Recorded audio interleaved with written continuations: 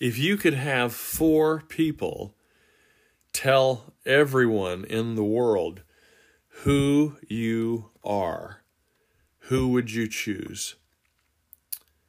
If you could have 4 people tell everybody in the world who you are, what would they say? Would they call you a sister, a brother? Would they call you a teacher? Would they call you a police officer? Would they call you a student? What would it be? What would they describe you as? And then, would it be sufficient to understand who you really are? Myths would abound centuries later if people tried to understand someone describing who we are today. So that's what's going on here in chapter 3 as we entered chapter 3, section 2 last night. There are 2 classic myths in Western culture that Nicholas Tom, N.T. Wright, talks about.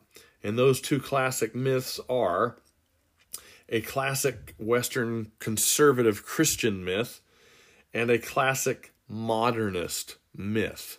So, you're listening to Lighthouse Podcast with Nicol, and I want to pose that question as we look into chapter 3, section 2, and learn about these myths that he's talking about and how they are inadequate for describing who Jesus is, let alone you and I.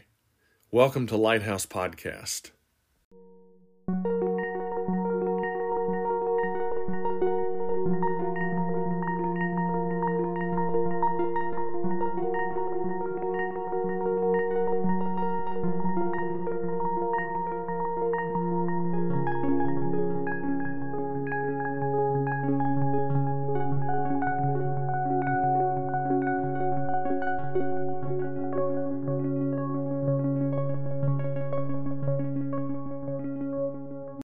We re-entered chapter 3 last night, titled The Perfect Storm. And I want to read the first paragraph here under the heading 2 Jesus Myths. We talked about N.T. Wright having 2 different myths that are prevalent in Western culture or Western Christianity. And those are the idea of being conservative, according to him, and modernist, according to him. So I want to read the second paragraph in that section because I think it's important for us, if we have not been able to keep up with the book and you're keeping up with the podcast, that you'll understand where we're coming from when we talk about these things and are trying to dissect them. So welcome again to the podcast. I'm glad that there are many of you that listen in Florida, in Illinois, on the coasts and other places. And thank you for letting us know that you've been listening. I appreciate that. And we're going to be getting into some more of this book, Simply Jesus, as we move along in our Wednesday night classes, which was last night. And we did have a good discussion. There were many that had very good observations and very good thoughts.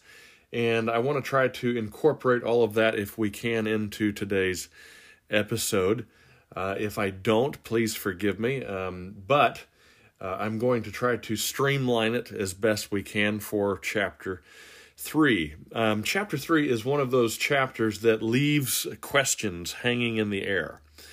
And he Tom Wright doesn't really get into the meat of everything in chapter 3, but rather starts maybe disassembling or probing, and this seems to be one of those things that he does in this paragraph. So he says, here we find the classic Western Christian myth about Jesus, which is still believed by millions around the world. In this myth, a supernatural being called God, quote-unquote God, has a supernatural son, quote-unquote, whom he sends, virgin-born, into our world, despite the fact that it's not his natural habitat, so that he can rescue people out of this world by dying in their place. As a sign of his otherwise secret divine identity, this son does all kinds of extraordinary and otherwise impossible, quote-unquote, miracles, crowning them all by rising from the dead and returning to heaven, where he waits to welcome his faithful followers after their deaths. In the Catholic version, he says, of this classic Western myth, Jesus calls his close friend Peter to found the church. Anyone who wants to be with Jesus here or hereafter must join Peter's movement. In the Protestant version, Jesus commissions his followers to write the New Testament, which reveals the absolute truth about Jesus and, once more, how to get to heaven. So this is that first paragraph where he tends to summarize the first myth, which is the classic Western Christian myth, which is a conservative idea, is what he's saying. So, not in a sense of a political sense necessarily, but in this idea that there is a conservative label attached to this. Maybe we'll have to dig into that a little bit more in following episodes. But here, there's probably many who are going to say, well, why is any of that which was said or which you read, Ty, which of those things were myths? All of those things are real. And I think that what he is getting at is the idea of he's making a story. And in my best attempt at this point in the episode to help us understand what he might be talking about is kind of like a superhero. In other words, sometimes people view Christianity as a superhero type of episode or an event where the superhero came from a far world, kind of like Superman, and then he rescued us all, and in some ways, or gave us an opportunity of rescue. Let's say built a ship, and he goes back to where he came from, and he's just waiting for us to all get in the ship. Now, there are elements that, of course, of that are true or ring true in our ears. But the idea that this Jesus or God merely came to earth to just rescue people and wait for them in a place called heaven is not what N.T. Wright is saying is actually the biblical story. So what I had everyone do yesterday was I wanted everybody I wanted about 3 or 4 people to volunteer. And I said, I'm just going to put your names up on the whiteboard. And so 3 or 4 people volunteered. And then I had tables of people literally tell me who the people were. So in other words, 3 or 4 people in total were chosen. And I just wrote each of their names up there. And for the sake of those who are listening in different areas and who don't know what we did last night or don't know these people, I'll just say, Ronnie, Bobby, you'll get the idea. Ricky and Mike. So you have this idea. I'd say who is this table? Who is Ronnie? And some would say, well, he's so-and-so's husband. And some would say, well, he's a father. And then some would say, well, he works here or whatever. And then we had descriptions for each person in that way. as we went around the room and had each people or each name ask the same question. So who is so-and-so? Who is so-and-so? So about 3 or 4 descriptions were written for each person. And then I made a joking, it was probably a hard, sarcastic note to understand, but my sarcasm is not always easily understood. So the sarcasm was, as I said, okay, I'm going to use exactly what I have here on the whiteboard, and I'm going to just copy and paste it to our congregation's website. And no one really reacted because my sarcasm or my satire or whatever is difficult at times because they don't know where I'm going. And I think that everyone was kind of like, what? And so I asked before we started, I said, no, how come no one's objecting? And obviously they didn't know where I was going, so they wouldn't object. But the idea is that if we ask that about Jesus, who is he? We could say, well, he was Mary's son. Or we could say that he was a great teacher. Or we could say that he did miracles. In other words, I think that we're beginning to get this idea that if we're going to distill Jesus' life, his purpose, his identity into just a few statements, then that's why we probably have contempt for the Gospels. Because I had about 3 or 4 people speak to each and try to describe each person's name that I had written up on the whiteboard. What if I had written Jesus' name up there? Well, we do have 4 people that have compiled accounts and have given us an understanding of who Jesus is, and those are Matthew, Mark, Luke, and John. And those are key to our understanding what Jesus is all about and who he is and what he was up to. And I want to lead with this idea before we take a little break. I want to lead with the idea that in the end of Matthew's gospel, you have this idea where Jesus says to his disciples, in Matthew chapter 28, verse 16, I believe, all authority has been given to me. In other words, all heavenly authority, any authority that God has been given to him in heaven and on earth. And so Jesus is in charge, in other words.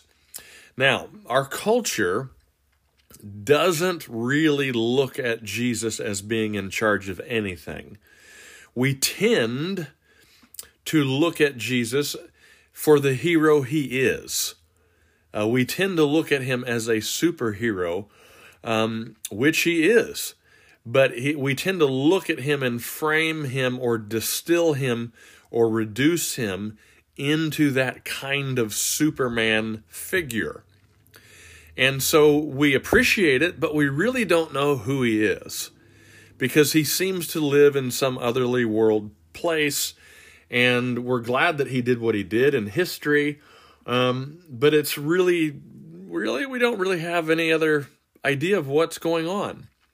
And the Gospels don't speak like that. The Gospels speak to the fact that Jesus did not just appear out of nowhere, do something to save the day or save the entire history, and then escape or leave and ask us to escape at some point with us. No, Jesus came to be in charge. Now, the problem with what we have is what we are not going to be able to get into at the moment is the problem of what it looks like for Jesus to be in charge. Because in our world, even right now, no matter if it's good or bad in our lives, it doesn't always look like Jesus is in charge. And so this is why, one of the reasons why we're asked to walk by faith, not by blind acceptance of something, but by an understanding, a realization of something that is not otherwise seen in our world and not understood in our world. So much of the world, most of the world, does not understand who really is in charge. They really don't even understand who is creator. And they don't understand that the creator actually became a human being. And there was a reason for him dying on a Roman cross. And it wasn't only to save us from our sins and rescue us from the penalty of idolatry and sinfulness, but it was also to demonstrate who was in charge at that time and has always been and will always be in charge. And so we have some interesting questions in the Gospels that we could ask, but I'm not going to ask them at this time. So I want to end this segment, not this episode, but this segment, with what N.T. Wright will say right after he speaks that paragraph. And he has it in parentheses, and he says, "Already I hear that wind getting up."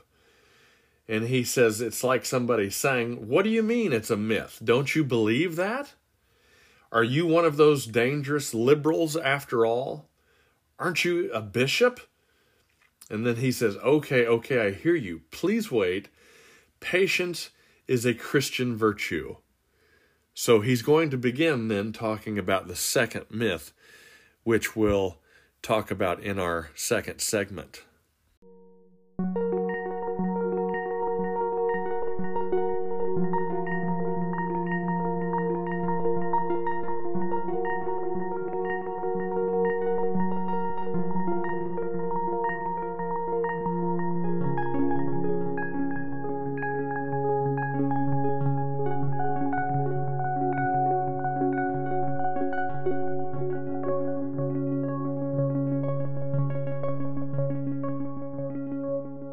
Now we're going to talk about the second myth, the new classic modernist myth. So, like last segment, why don't we read, and I'll give you some of the info that we had in class last night, and that will help us to understand, especially if you don't have the book. If you can get a book, or if you need a book, let me know. Okay. The second myth, N.T. Wright says, prevalent in the skeptical Western mind of our perfect storm, is the new classic modernist myth, which is widely believed in secular society and in several mainline churches too. In this new myth of Christian origins, Jesus was just an ordinary man, a good first-century Jew, conceived and born in the ordinary way. He was a remarkable preacher and teacher, but he probably didn't do all those miracles. Some people seem to have felt better after meeting him, but that was about it. He certainly didn't think he would die for the sins of the world. He was simply trying to teach people to live differently, to love one another, to be kind to old ladies, small children, and that blessed postmodern category, the marginalized. He was talking about God, not about himself. The idea of being a supernatural son of God never occurred to him. He'd have been horrified to hear such a thing, and even more to have had a church founded in his memory. He certainly didn't rise from the dead. Yes, his followers, feeling that his work would continue, used careless language that seemed to imply that that's what had happened. But of course it didn't. Then these followers began to tell stories about him that snowballed into legends, which then sprouted fresh interpretations. The Gospels we now have in the Bible are the product of that free-floating and perhaps self-serving inventive process. They tell us a lot about the new aims and agendas of the early Christians, and about how they settled down and adapted the original message of Jesus to different circumstances. But if we want to find out about Jesus himself, we have to work our way back through the fog of subsequent hero worship, and, above all, through the process by which he was divinized. We might even need to call on some of those other Gospels, the ones that boring old Orthodox Christianity left out of its canon. So here is the second summary by N.T. Wright of that new classic modernist myth about Jesus. So many of us would not identify with that. Some of us might. But you have a polarization, it seems like, where it doesn't seem like so much matters in the second myth about who Jesus was. And the first myth seems to be something of a more factual understanding of Jesus, and that's all that we care about. As long as it happened, we're happy with that. In fact, Wright goes on in his subsequent paragraphs talking about that. And he even says this. He says, the underlying problem with both of these myths is that they pose the question in the wrong place. First, did it all happen or didn't it? This is the plain, blunt question of a typical 18th century Westerner. No frills, no metaphors, no interpretation, just facts. Did it happen or not? The conservative or orthodox brigade, driven onto the back foot. That's a cricketing metaphor for what happens when the bowler sends down a hostile delivery. Marshals its forces to say, yes, it really did happen. And there the matter ends. Those in the liberal or skeptical brigade shrug their shoulders and say, no, it didn't really happen, or not much of it anyway. Again, that's the end of it. Facts or no facts. But what about meaning? So what we have here is and he has another question that goes along with it, which is related. So was Jesus the Son of God, or wasn't he? And for most people, they're going to have a problem with understanding what Son of God means. And so this is more of the complexity that Wright is trying to steer us into to understand and clear up. So we have the two myths, the conservative Christian myth, which seems to be driven by the idea that people want the facts. And I don't remember the old TV show that the investigator detective used to say, just the facts, ma'am. I don't know who that was. Humphrey Bogart? I'm not sure. You can correct me on that. But that seems to be what we have in society, where we're interested in, did it happen or not? And if it did, then that's the end of our discussion. And so that would be an example of an extreme reaction to the Gospels. And the other extreme version would be, we don't really care if it happened or not, maybe some of it. What's important is, what does it mean for just me all of the time? So in other works of N.T. Wright and other authors that are very influenced by this topic about kingdom and what that means, we have this idea of the work of the kingdom versus the theological understanding of the kingdom. And you have a lot of, they both are needed, but you have a lot of influences with churches in all kinds of different places, whether they're more into just maybe the theological understanding of it, and sometimes not very good at that. And then sometimes you have those who are just into the working aspect of it, the doing of it. And some are pretty good at that and some aren't. And then the idea that we're probably trying to get into later in a different series would be how to combine our understanding of all of this. In other words, what's the application? What's the understanding of Jesus being King of heaven and earth? What does it mean for him to have all authority in heaven and on earth for us? And what does that look like? We shall try to certainly dissect that question as well, or that idea. So what we have are two Jesus myths. We have two Jesus myths, one a classic modernist myth that would be under the skeptical Western mind category. And then we have the classic Western Christian myth about Jesus, which is believed by millions, about mainly being like a Superman. And so neither of these really deals with what the Gospels deal with. And so this is our hanging question. And this is where we are lingering right now in the book. And there are a lot of things that are probably nagging in our minds as we read these things, because there's really no answers yet that he's going to provide for us in this chapter.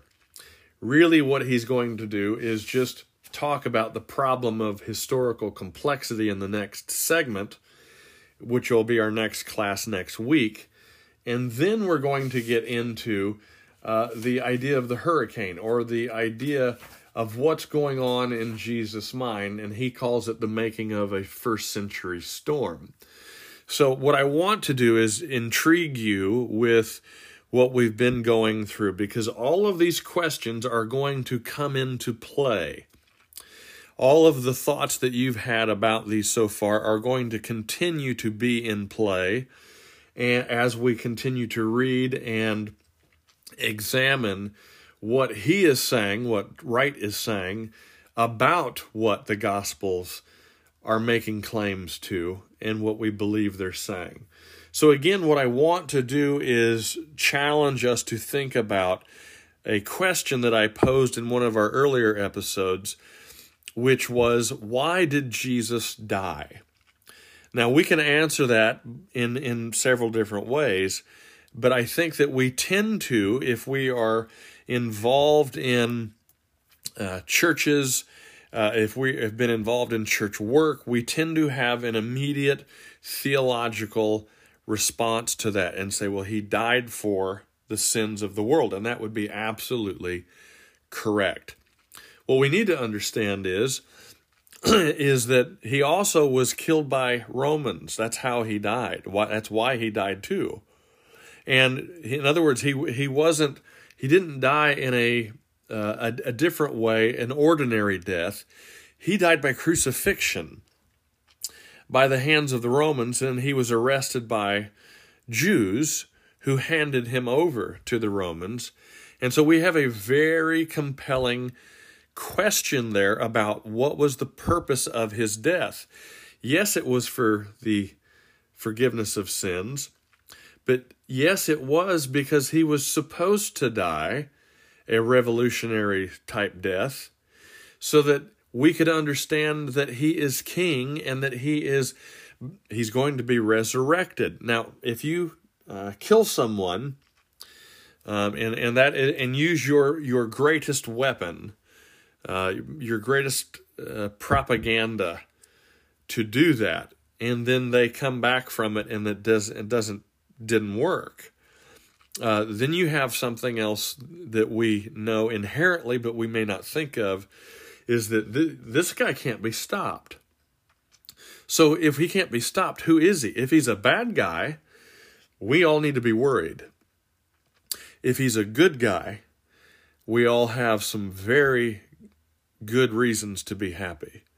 And so we understand Jesus from the claims of the Gospels that his death, burial, and resurrection indicate not that he's a bad guy, he's not a magician, but not that he's just proving that you can actually pass on into the afterlife, because he was resurrected in a physical body, a new physical body. And this proves that what he said in Matthew chapter 28, verses 16 and following. All authority in heaven and on earth has been given to him.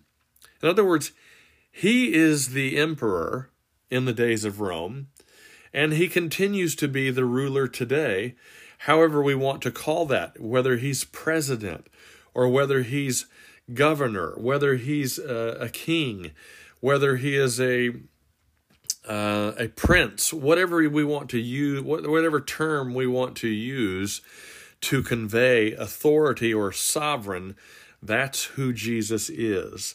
And that's what we need to continue to dissect and learn, especially as we read Tom Wright's book, Simply Jesus. And it's going to get, I think, incredibly fascinating as he begins to bring us more and more detail into this picture of what was going on with Jesus, especially during his ministry, and what this all is supposed to be understood as, especially from first century minds, which we have to figure out what they could possibly have been thinking. And what we're going to have to do is use our Bibles to do that, because that's what they used to try to understand, and they failed. But Jesus had to reteach them, and the Gospels are 4 books that are going to help us understand exactly who Jesus is. And so that's the reason I think that we should be so excited. Until next episode, thank you for listening. I really appreciate the fact that you listen and the fact that we can do this together in this way. Lighthouse Podcast. See you next time. This is Nicol.